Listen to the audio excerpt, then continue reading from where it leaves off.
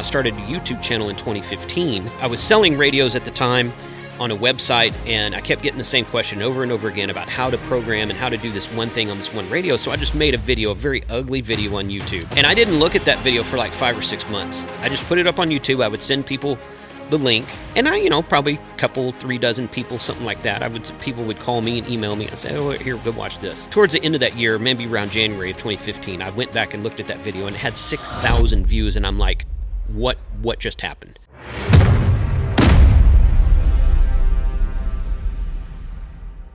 Welcome to the Who You Know Job Networking Show, where what you know is important, but who you know can make all the difference in your business, career, relationships, and your life. I'm super excited. We're here today at Video Marketing World 2022, and this episode is brought to you by Real News PR, Public Relations. They make us look like $1 million. We're super excited to be here with our very special guest today. We've got Jason Johnston in the house, and Jason, we were just talking behind the scenes, and he was telling me a little bit about how he got started in his career. You were like mowing lawns at the age of what? 12. 12? Yeah. Kind of had an entrepreneurial spirit. Yep. Started a friend of mine, a friend at the time, and I just started doing that, and we're like, hey, people are willing to pay us for it, so we started our own business. It was just, nothing official, right? So we did that, and I did that for 5 years until I was 17 years old in high school, and really the only reason I had to go get a job then was because I was in the marketing co-op in high school, and I had to have a job over the winter, which you don't mow lawns over the winter, not in this area. So I was like, well, and I've told my wife 100 times, if that had been a seasonal thing, or if non-seasonal, a year-round thing, I'd probably still be doing it today. Hey, I'm tell you what, I did it too. I remember pushing that lawnmower around, going down the street, knocking on doors. Yeah. Yep. I didn't really have a whole setup. I just had the lawnmower, and I would just push it around, and people would let me into their backyard and do the thing. Yeah, that's basically it. Yeah. And then I remember growing up, I had I promise you never wanted to mow our lawn, okay? Because our lawnmower broke down, and for whatever, we were really poor. We couldn't afford it. The grass grew to like 2-3 feet tall, was really, really high. And I remember when we finally got the lawnmower back and running, like, you had to put it at an angle, like yeah. to get yeah. And then you'd have to get all the grass out and be like, and then like, but yeah, it was pretty bad. But so you were doing that, mm-hmm. And then what happened next? Well, I went to college and decided that wasn't for me. I never graduated college. What was it about college that you didn't enjoy? I just, everything in my career has been so hindsight 2020. At the time I didn't think about it, but I don't know. I just don't learn. I don't learn by sitting in a classroom all day. I'm the same way. Yeah, I want to go out and do something. So yeah. Well, actually, hold on. I take that back. I take it back. I do learn from sitting in a classroom if I'm interested. If it's interesting. If I'm like we're here today at this conference, mm-hmm. and I love what we're talking about. Oh, sure. You know what I mean? And so I soak it up like a sponge. Yeah. If I can see some kind of result I can get from it, mm-hmm. like when I got into financial services and I started learning and go into classes and all mm-hmm. this kind of stuff, mm-hmm. it's like, this is my career, this is what I want to do, that was my path. Absolutely. And so like I did, but in college and in high school and all of that, it's like I'm not interested, so I'm not going to give you any of my energy, Right. Are you the same way? Same way. Okay. I got to be interested in it. Of course I'm a lot more disciplined now than I was in college, but stuff like this is very much my passion these days. So sitting in a conference, and I want to come to this. I didn't get up this morning thinking, I had to go sit to listen to 5 or 6 or 7 speakers today. I was excited about it. So, and that's what, so I definitely soak in stuff like that. 100%. And so you're paying, to come to conferences like this and get the knowledge, and I think that makes a difference too. Mm-hmm. You pay for college, however, the requirements a lot of times is you got to take classes you still don't like. Right. I mean, if I'm going to pay for it, I want to enjoy it. Mm-hmm. What mm-hmm. I'm learning.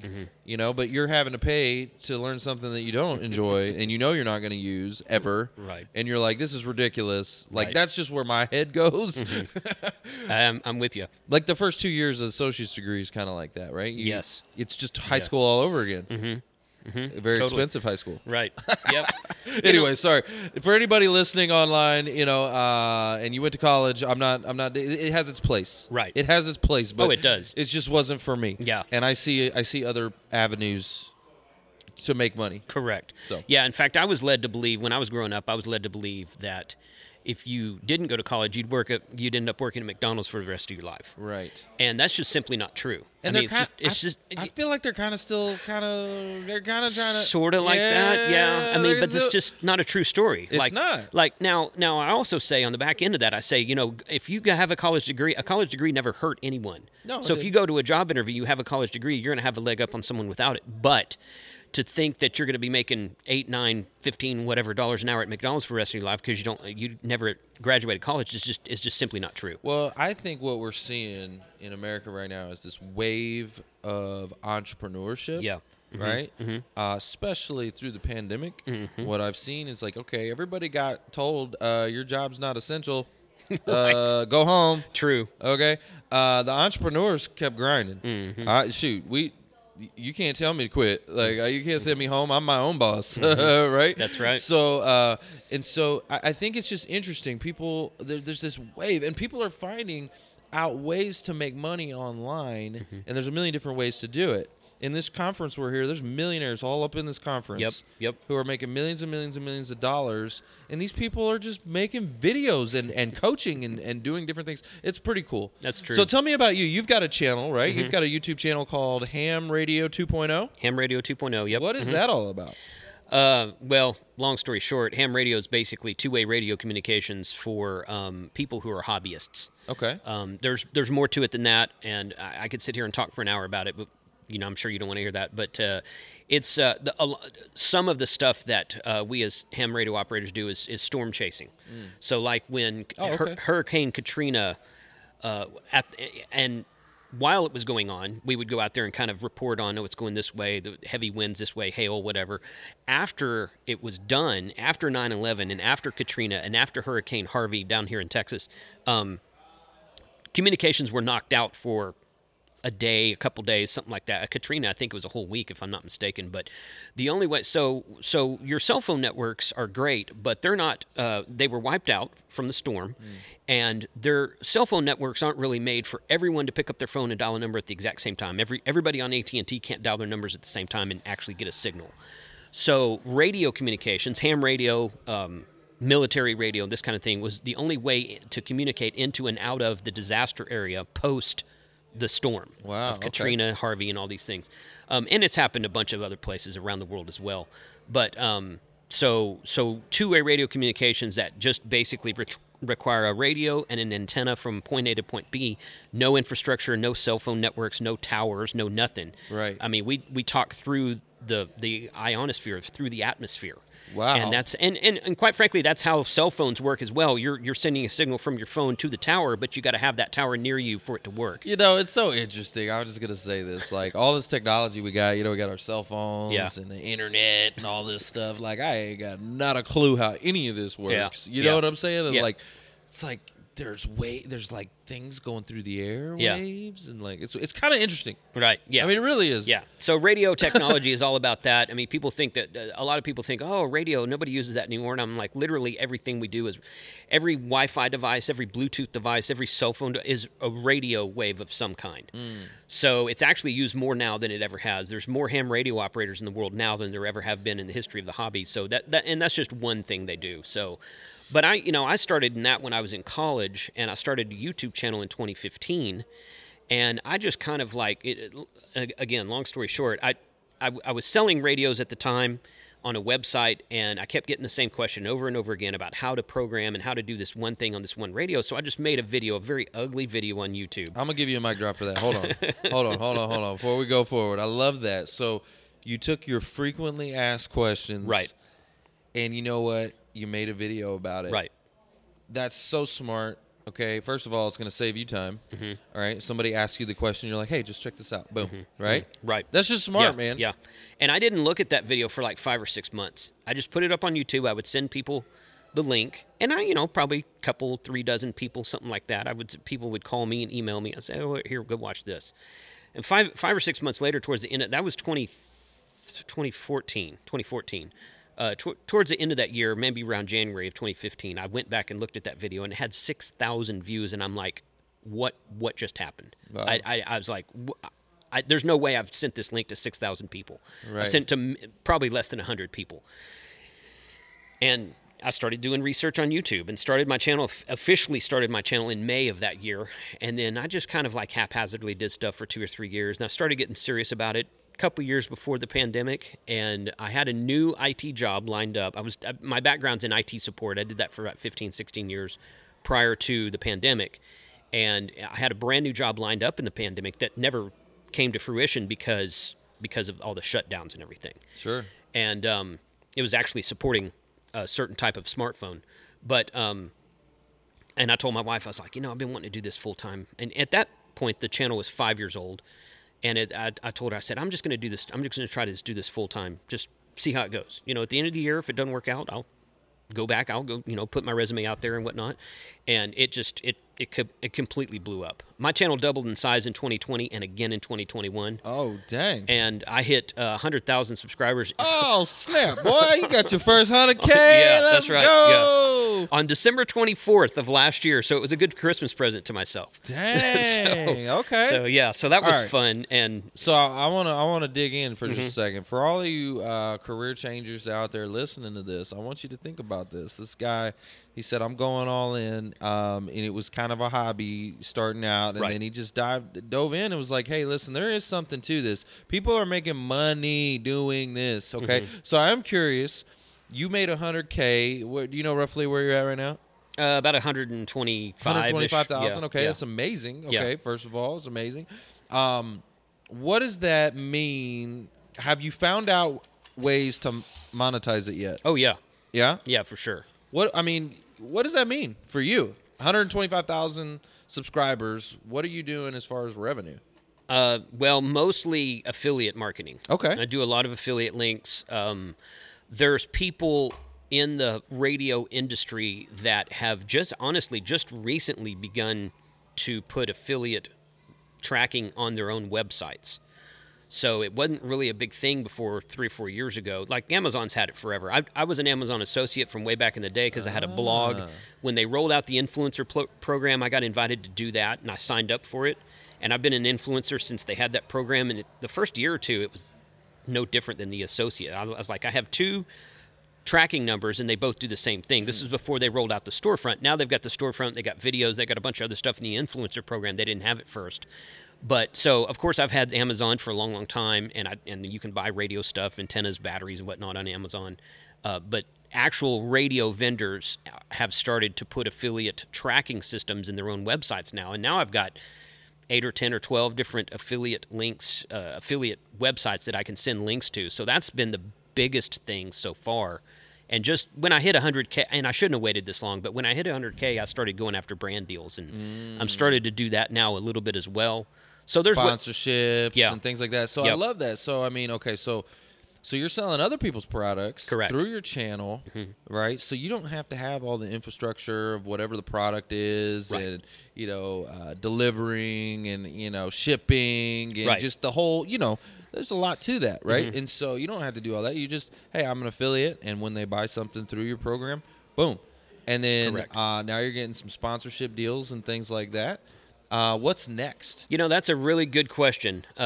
Scott's next, actually, because I signed Scott up. Simpson? Yeah. Okay. I signed up for the Dark Horse program that they're going to start meeting, I think, next month, and they're going to do their weekend course sometime in January.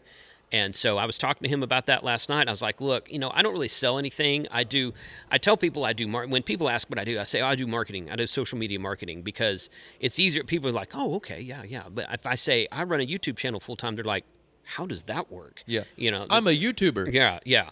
And if I have time to converse with people, I'll tell them that's what I do. But just in kind of like social gatherings, I'm a social media marketer, so I don't really sell anything. I just push other people's products, and I do a lot of reviews on equipment, just all kinds of equipment. And it's never really been like. And they pay you for those reviews, right? You get paid for some of those? Generally, no. No? Okay. I don't like to do paid reviews because I don't think they're very genuine.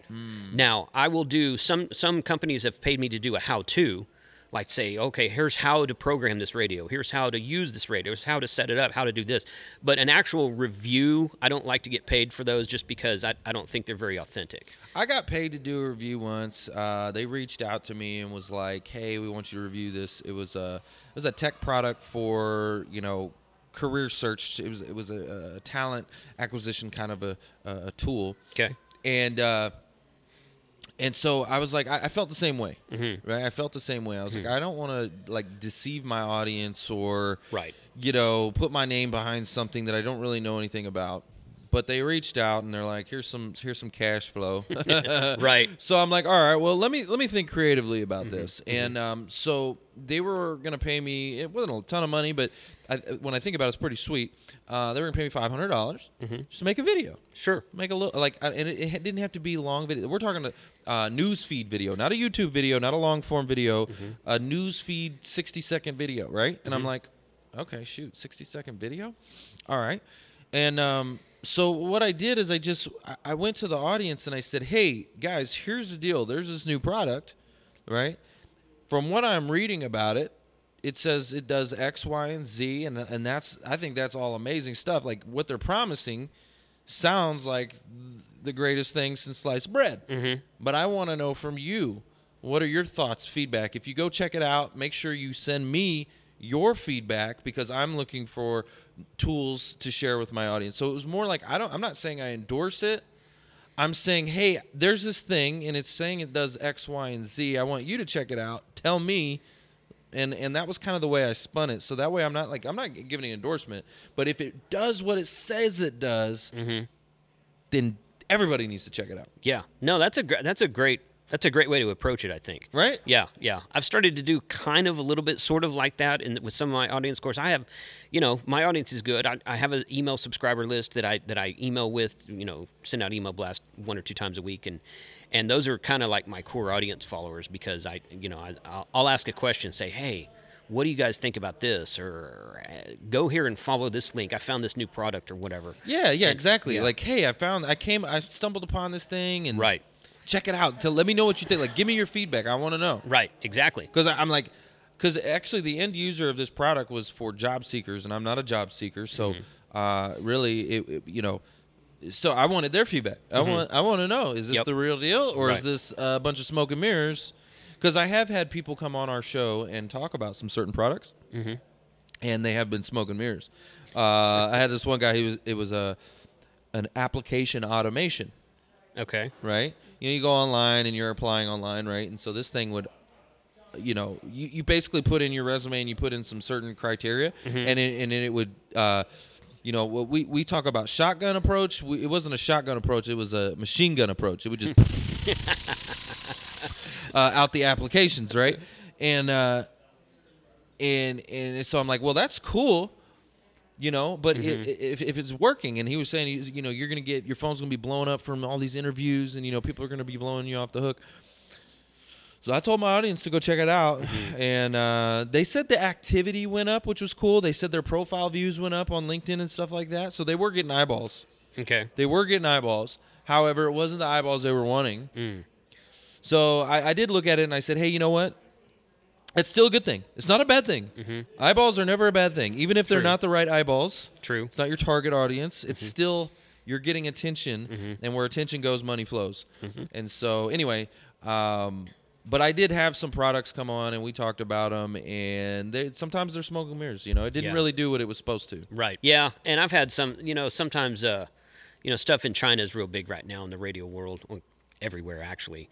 And sometimes I'll get these random companies will send me something, and I'll go through it for a couple hours one day. I'll be like, I can't make a video about this. It's just you're not. Like, nah.